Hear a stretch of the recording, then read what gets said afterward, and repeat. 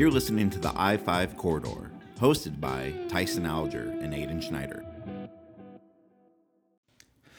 Hey, and welcome back to the I-5 Corridor podcast. Now we have Shane Hoffman from the I-5 Corridor. How many pieces have you done now, Shane? I think 4 or so. Hopefully we can fit a few more in before the year's over. Now, when you finish up your college experience, I imagine this is, you're probably saying that the main reason that the University of Oregon was worth such money is this I-5 Corridor, just well produced podcast appearances is probably up there, I would imagine. No, you're joking, but I mean, being able to network with people like yourself and do work for your site is going to be a lot more valuable than some of these classes at the SOJC. I'll tell you that much. Okay, so if people don't know, you've contributed a fair amount of men's basketball coverage for us. You wrote a pretty awesome Brandon Dorlus story earlier in the year. We'll probably have some more of you going forward, especially as we get closer to March Madness. Tell people a little bit about yourself. How did you end up at Oregon? Why sports journalism? Like, why did you not have any good influences in your life telling you to do something differently? Like how did you end up in this spot? Right. So I'm originally from Ann Arbor, Michigan. My dad teaches at U of M, so I kind of wanted to get as far from U of M as I could and just go explore. I didn't think it was going to take me as far as Oregon. I applied to a bunch of journalism schools, and it came down to here and Newhouse over at Syracuse, which is actually where my best friend ended up going. So I've been kind of able to live vicariously through him. But I just feel like Oregon was kind of a total package in a lot of ways, and it's been able to, kind of check the boxes both in terms of career, but also just being able to enjoy my college experience and explore a little bit and just place in the country I love and be able to get those West Coast ties a little bit. But yeah, it's been awesome so far. I don't know where I'm going post grad, but no, I ended up starting journalism kind of accidentally. I think it was my sophomore year in high school. I didn't have any other English classes to take, so I actually hopped into class, and I hated it at first. I didn't get the point of it.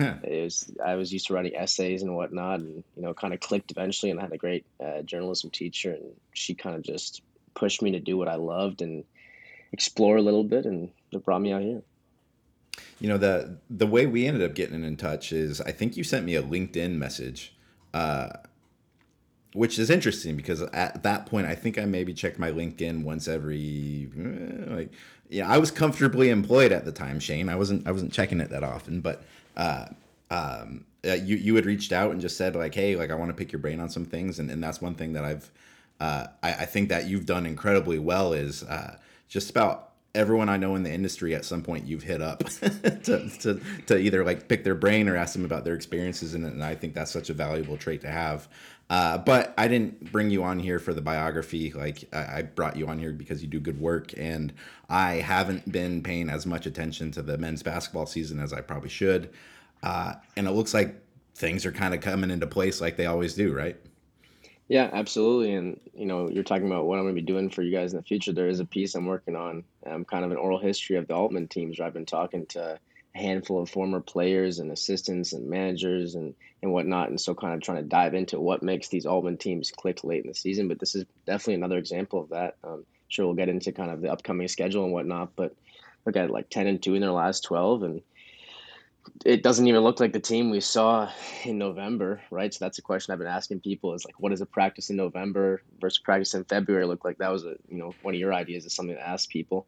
And so it's been interesting to see them kind of gel, and I think there's still a lot they can and need to figure out.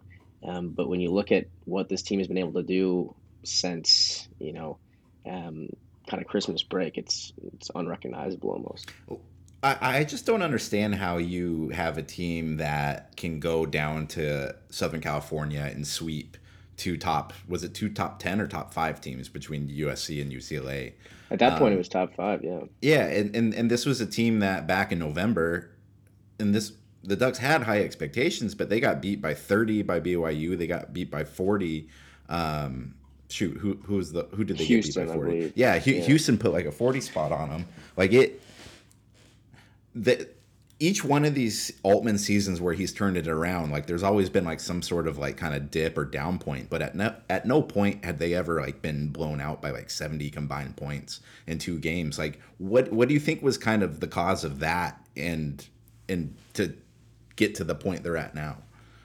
It's funny. I was actually talking to someone about this yesterday, because they're not really playing like any differently offensively. They're doing the same kind of stuff. It's just kind of working better, and I think they're better gelling as a team. A lot of the quotes at the start of the year were kind of jarring from Altman, and that's why I almost thought maybe this was the year they wouldn't turn around. He just seemed super down on not only the performances but how the team was working together, and it seemed like they've been so good because that's part of it, right? Is bringing all these different kind of characters together, these transfers, these JUCO kids, these 5-star freshmen who want to come and start and get a lot of exposure because that's what the industry is like now. But you're bringing all these guys together and you're asking them to kind of just be at peace with their roles.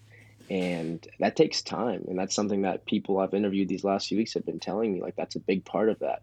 Um, and so, early in the season, you have these three guards kind of dominating the ball and going ISO a lot, and it didn't work. But then you look at those top five wins, they beat UCLA and USC on the back of those three guards going heavy ISO ball and just hitting shots. And so, yeah, going forward, and I would love to talk about this in a second, just like they're going to have to find another option. It can't just be those three guards. But it's just funny to see now because they're doing essentially the same thing offensively, just with more success because the guys trust each other. Exactly, and like I mean, you can talk about guys accepting roles. You wrote a story for us 2 weeks ago about Eric Williams and how just basically this was a dude who like every place he's been kind of like the chip on your shoulder. I'm going to go out and score 30 points a game, get people to notice me, score, and now like he's like a career low in minutes almost. Like his production looks down, but like essentially like Oregon's efficiency overall and like having him come off in that 6-man role, it seems like it's been huge for them. Yeah, and especially defensively, some people I talked to, including assistant coach Mike Menenga, he was telling me he was like straight up said that when he's locked in, he thinks he's the best defender in the Pac-12. But Menenga thinks that of Williams rather. Um, so I think honestly going forward, and it's funny too because last year they lose to USC because outside of like Frank Kepnong, they had no one who was even close to big enough to go up against the Mobley brothers. And so everyone this offseason is like, okay, well, they're going to have Dante back. It's going to be Kepnong. It's going to be Biddle and Johnson, 4 7-footers. Like, this is going to be the biggest Altman team ever because usually he has one of those rim running, shot blocking 7-foot, centers. But again, it seems like their best lineup is probably going to be the three guards and Devion Harmon, Jacob Young, Will Richardson, and then Gary A kind of as a small ball five, and then Eric Williams because defensively they fly around. They get a lot more shooting in there because everyone, I guess, quote unquote, can shoot. Although that's another thing is they haven't been the same shooting team they were last year. So that's just been interesting to see for me. And you mentioned, I mean, you look at Eric Williams, his numbers are down, but I think he's finishing games a lot, and he's hit some of the biggest shots of his career this year without a doubt. How would you kind of handicap the Pac-12 race? Like if you were to kind of start placing Pac-12 tournament bets right now, kind of power rankings. It's tough. I mean, Arizona is by far the kind of most consistent team, and if you watch them, it's not a surprise because they just have a ton of dudes. I'm a big fan of, especially Benedict Mathurin. The guard they have has been solid all year, and they have some other pieces that you could kind of see last year, but it kind of has come together this year, and they've surprised some people with how good they've been. Certainly myself. But then when you start scanning down, and this was something even I was caught off guard by, and I've been covering the team is like Oregon's tied for second in the Pac-12 now. If you look at Pac-12 wins and losses, they're 8-3, and UCLA's 8-3. USC's falling, and I think USC's probably not as good as some people thought they were when they had that really good non-conference record. They've dropped a few Pac-12 games. So if Oregon, and we'll get into the upcoming schedule, but if they can kind of keep racking these wins up, it's going to be Oregon, Arizona, and UCLA, which reminds me of 2016 when they were all kind of tied at the top Right. there, and when Lonzo was over there and whatnot. That So was such a fun era for that yeah, too. Like yeah, just or Oregon and Arizona were always just like two titans like bashing their heads up against each other, and then every few years like UCLA would like pull out like Alonzo type, and it just like that was like I think that Pac-12 tournament was the first one at the T-Mobile Center too, and it was just good it was fun. I liked it. Yeah. Yeah, it's been more fun this year than last year just because even if it's the same quality of basketball, having those numbers in front of some teams makes games feel bigger. I mean, like, when UCLA comes to Oregon, that's going to feel like a huge game because the number in front of UCLA, they're going to be a top 15 team, right? Which is kind of crazy that they've fallen that far, right? Because they started, top three. But yeah, I mean, it's got to be one of those three teams.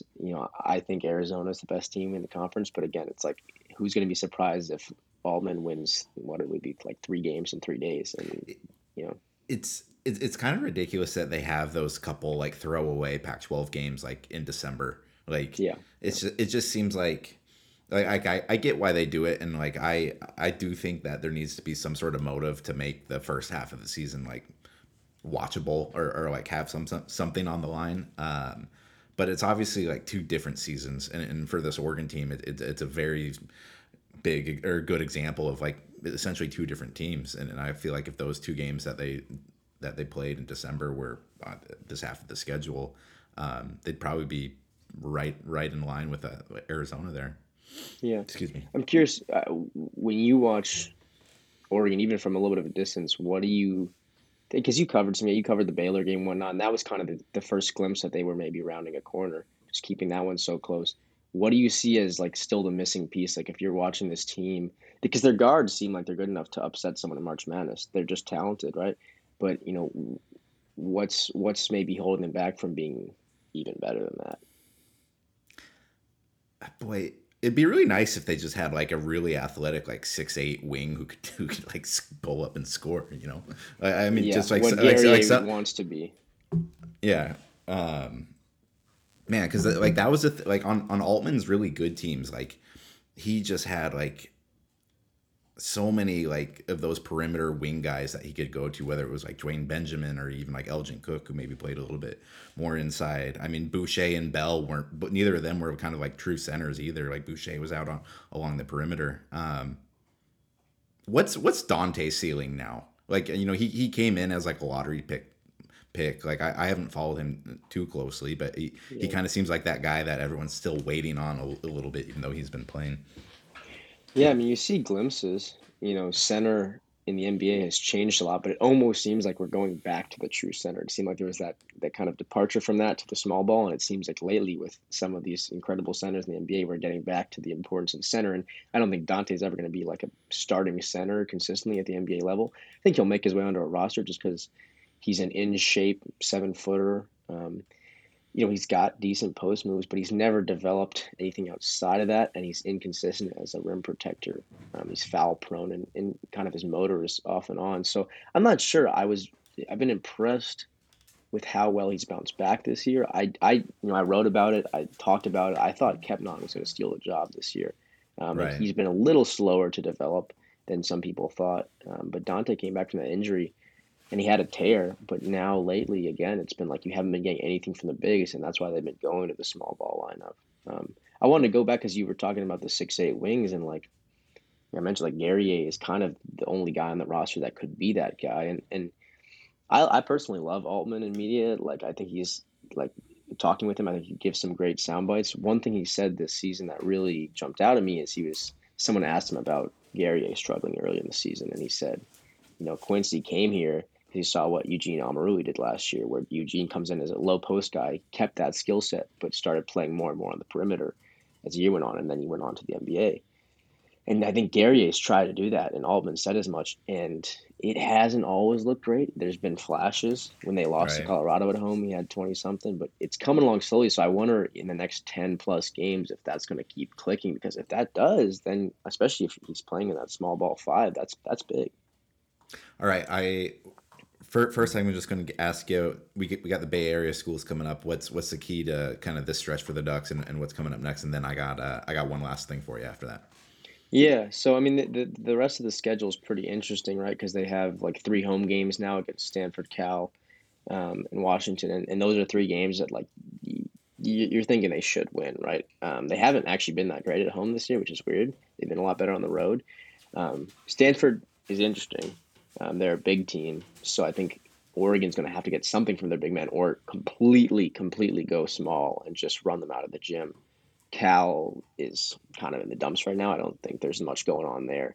But again, I think the next three, four really with Arizona State on the road are winnable games because then you get into that gauntlet, right, where it's at Arizona and then home for UCLA and USC. So three straight top That 25s over that the that's course such of a an week. insane stretch of games right there.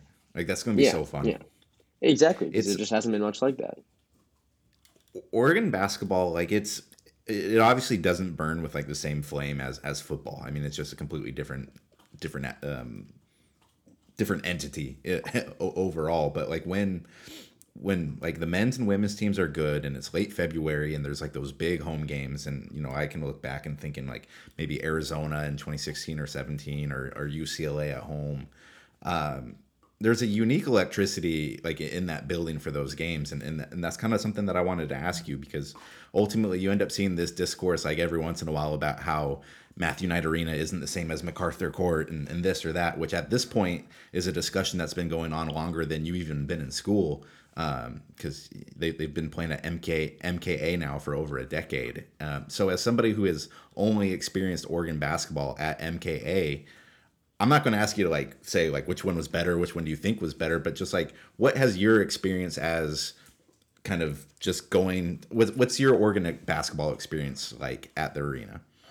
Yeah, there haven't been many big marquee home games since I've been a student here, since I've been at the Daily Emerald. I mean, it's they get robbed of hosting Michigan last year because of the Yeah. COVID stuff, and that would have been a huge game.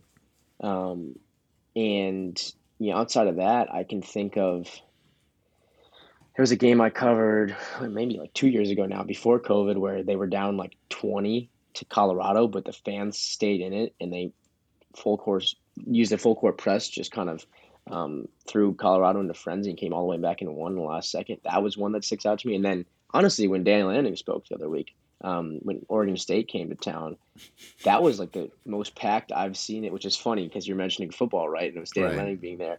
And that was the most packed and energetic I'd seen it in years. And so it's funny because I come like from Ann Arbor, so I would go to Chrysler Center there, and Right. even when the teams weren't great, like you got a pretty packed crowd. It's It weird. Like sitting there's just big clumps of empty seats. I don't know. I I I I feel like I mean, granted, this is the very low on the worries register from the pandemic, but like from like 14 to basically 20 was like this big build for momentum in terms of just general basketball interest. I think the men's Final Four run, and then obviously with UNESCO and that team, like it was such a big build that like it finally, because when I started covering the team in 14, like MKA had maybe like 3,500 people in there. Like it was just it felt like a brand new building that had zero character, and it was like echoing. It just didn't feel like a college basketball game, and it took a lot of work for them to like get it to that point. And then basically you just pull the rug on like two really successful teams, between the Sabrina team and the Peyton team. You don't get to like see them go play in the tournament and then the next year you don't have fans in the stands because of the pandemic. I think it's going to ultimately be pretty costly, because the one game that I have covered this year, it was the Baylor game. It's the number one team in the country. Or were they one? It was one or Yeah, two. at that point Yeah, they yeah. It were. was yeah. It was the number one team in the country, and it was maybe 60% full, like in the Yeah, building. Like it just didn't have that electricity. And I know it was like a midweek game, but yeah, that was the type of game maybe 3 or 4 years ago that probably would have sold out.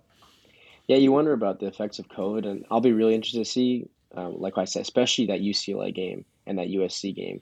Those like I think it's like a Thursday, Saturday, or something like that, and that'll be interesting because if those get packed, that would be a kind of a cool way to kind of end the season for Oregon. But like to your point, like the craziest games I've been to and covered at Oregon were women's games, which is great. Like, but like they felt like what you see watching like the Warriors on TV. Like the fans, like the team's up 20-30, and the fans don't sit down. Every time there's a shot, a three, whatever, they're screaming. Like that was the atmosphere I would see. Like there seems like there's potential for the men's team to get there. I mean, I know the men's team hasn't always been as good as the women's team in the last 4 or 5 years, but it's weird because the men's team hasn't been bad either, especially late in the season. Like they've always been putting it together. So I don't know. It's kind of it's just interesting to see because I don't think there's any other schools where you're going to get that kind of, maybe UConn, but that kind of split Right. between the energy at a women's game versus a men's game. Well, and, like I think one, the women's sport, it's easier to be a fan of players for longer because I mean, like, even though Kelly Graves has done such a great job of just revamping how they recruit and bringing in all these talented players. Like most of those players are going to be here for 3 or 4 years. It's a great point. Yeah, Whereas, I mean, part of the reason why Oregon's men's team struggled so much this year is because they have four new guys in the starting lineup. It's just so hard to kind of track those players, and then by the time like that the games mean something, then you have basically a month with them. absolutely. Should we talk Blazers for a second? Yeah, yeah. Let's. What do you think? The Like it it's had to happen, but like it's such like there's no guarantee that that's going to be a good return coming back, and like they waited so long to get this thing done too. Like, I I've it's been funny because I came to Oregon. I'm not a Blazers fan. I didn't understand the fandom of the Blazers and that kind of fanatic scene over here in the Pacific Northwest. And since my freshman year, I've thought Blazers fans are delusional, every single one of them, because I don't think they should have gotten to even really. I mean, they were lucky to get to the Western Conference Finals that year against the Warriors, and they had no chance. Like, let's be real. And like I was reading your piece yesterday, like a great, maybe the second best backcourt at that time, definitely arguably, but they were never close to winning a championship. And so I've thought because there's this whole thing with the NBA now where it's like you can change your destiny so quickly, right, with a few moves because it's only 15 guys on a roster and it's only 8 or 9 that end up playing down the season. So like one piece can make such a difference. I thought they should have blown it up a few years ago because I pulled this up. Um, this tweet I found is like what they got or what they spent to get Powell, Covington, and Nance, and then what they ended up giving up. Or I'm sorry, what they spent and then what they received in these trades. And so they what they spent was Gary Trent, who's a rising star, Rodney Hood, Derek Jones, and 3 first rounders. And then when they traded these guys away over the last few days, they got Bledsoe, who's washed, Winslow, who can't stay healthy, Keon Johnson, who hasn't played, and 1 first rounder. And then, you could say the CJ one is clearing cap space, but now they just want to build around Dame. And the name I'm hearing is Jeremy Grant, who's like Costco Tobias Harris, which is not moving the needle whatsoever. I you want to talk about delusional Blazers fans? My one of my very first assignments when I was an intern at the Oregonian was I went to a Bring LeBron James to Portland rally. This was in 2010. It was before the decision. And I went back and read that yesterday, and they like sent out all these press releases, and like they were expecting a big crowd, and they had planned it for months, and they didn't realize they had planned it on Father's Day, and it was raining, and so like 15 people showed up, and I still like went down and wrote like a tongue in cheek story, anyways. But when I was like writing that McCollum thing yesterday, because like the news happened in the morning, I was like, oh, like I think I can respond with some sort of take to this. There was like a little moment where I was like, man, LeBron's expiring in 2 years, or LeBron's expiring next year. He just like set the stage a little bit last week with I want to play wherever Bronny goes, and like that might not be with the Lakers. Him and Dame are always pretty damn chummy with each other. We see it at the All-Star game, and like this whole week it's been like, oh man, the Lakers are going to fleece the Blazers, and Dame's going to go to LA. Nike's here. There's going to be a lot of cap space. I'm just saying. Right. As we're shitting on the delusional fans, we're talking about LeBron James maybe coming to Portland. Yeah. Yeah. I mean, I'm not gonna hold my breath for that one. I think they should blow it up. I think they should just get rid of Dame too. Dame's 32. He's hurt bad. He probably's not gonna play again this season.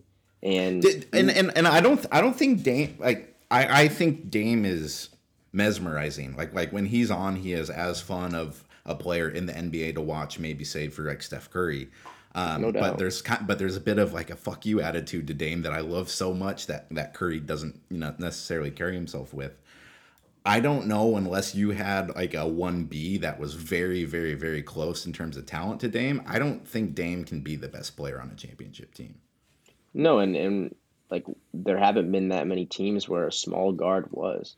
I mean, the whole thing now is like you have these small guards. Yes, I mean Curry did it, but then he did it with KD for a few years. And right, it's like it's all about these big wings who can score. We were just talking about that with the Altman teams, right? And so that should be your first priority. And those are the guys that are going 1, 2, 3, 4, 5 each year in the draft. And so if you trade a guy like Dame, who knows what you get back because the trade market's so wonky these days. Teams are getting fleeced, teams are getting huge hauls. I think about like the AD trade for the Pelicans, what that could have turned into, right? Um, but if you can jump up in the draft, especially with the way the lottery is designed now, where you can kind of steal picks from people, um, and go get one of these big wings that it seems like there's 3 or 4 of them every year. I just Yeah. think that's a better way to kind of start the next generation. I just think getting a fan base like Portland, which has supported the team for so well for so many decades at this point, to get them to buy into the tanking process, I think is just a little bit of a gamble because we are in an era of the NBA right now where like you can do everything right from the tanking perspective. You can be bad for a couple of years, you can accumulate picks. But if you're not able to sign that free agent or this or that, and like you're relying solely on your drafting, good luck because there are teams that we've seen where like the Nets or like the Clippers are like these teams who have completely changed their fortunes over the course of an offseason just because they got one big free agent to come who brought his friends with them, and then you can completely like skip the whole rebuilding process. Like, the Blazers could be steadily improving and have 3 teams leapfrog them in the offseason just because they're not in on those kind of let's go there and team up discussions. Yeah, I mean it goes both ways too, because like when's the last time a big free agent came to Portland, right? So they have this cap space, but again, I'm worried that they're just going to fill it with people like a Jeremy Grant, who's Well, kind of like an yeah, overachieving, quote unquote 3 and D wing who can put it on the floor a little bit and dribble. But I just don't know. Like I look at the team and like they were kind of stuck in like NBA purgatory when they had their full roster, where they're never bad enough to follow the playoffs, but they're never good enough to really challenge for a title. But they're it selling it tickets. It's electric in there. So yeah, I mean, it it just kind of reminds me like a little bit of like the 90s NBA where like the 2 or 3 years where Jordan was out, it was like, all right, now everyone go and try to get yours before he comes back. And in this example, there's like 2 Jordans because it's whatever team LeBron's on, and then it was whatever the Warriors were doing. And hmm like I feel like the Blazers could just be like this example of like Charles Barkley, a really good player, a Hall of Fame player, but you just never got yours because there was 2 all-time entities going at the same time. And I feel like with the roster that they made for that Western Conference Finals run, like that was the year that they were like, or either that year or like even maybe last year where the Lakers were hurt, the Warriors weren't there. Like it was a year where a team like the Suns were able to sneak in and make a run. Like that was probably the year that the Blazers as constructed needed to make their run, and they just weren't able to do that last year. they just never found the right guys at the right prices to fill in the margins, and that's like a lot of teams struggle with that. I mean, we've seen it with a few of the younger teams on these last few years. The Sixers are doing the same thing. Okay, what one last question I gotta get you out of here on. You had mentioned you had a buddy who ended up at Syracuse. Yeah. How much further ahead does he think he is than you right now? It's fun because we talk a lot. We're very close, and we kind of do get to compare experiences. So, for example, like I've been the sports editor at the Emerald now for two years, and I was assistant the year before that. And he just applied to become the head guy at the radio station there because he's doing broadcast. So it's also a little bit different in that Right. sense. But he didn't get it, and he was bummed. And I was talking to him on the phone. I was like, dude, like when you become the main guy, you spend 60, 70% of your time dealing with other people's shit. And you can just now go and really focus on your grind because that's the thing. It's like it's so competitive there. And I didn't run from the competition, but at a school like Oregon, I was able to step on, and after, one year, I was able to cover a football team, which is probably top five, top 10 brands nationally. And at a place like Syracuse, I figured, and I think I would have been right in figuring this, like I would have been working up to doing stuff like that my senior year. And there's so many people, and yes, the name of Syracuse it carries because there's so many big alumni, but you're also just kind of down in a pit, just fighting with other kids trying to get out and climb out. And I Right. think at Oregon, I've been able to kind of set myself aside a little bit, especially because I'm not super drawn to the recruiting bloggy type of writing that a lot of kids my age have been and are getting jobs doing. And well, good paying jobs too, but it's been able to give me the opportunity to kind of set myself aside a little bit, I think. All right. Well, thanks for coming on, man. We'll definitely have you on right around the tournament time and break that down and see where the Ducks are then. Perfect. Sounds good. Thanks for having me on, man. Stop.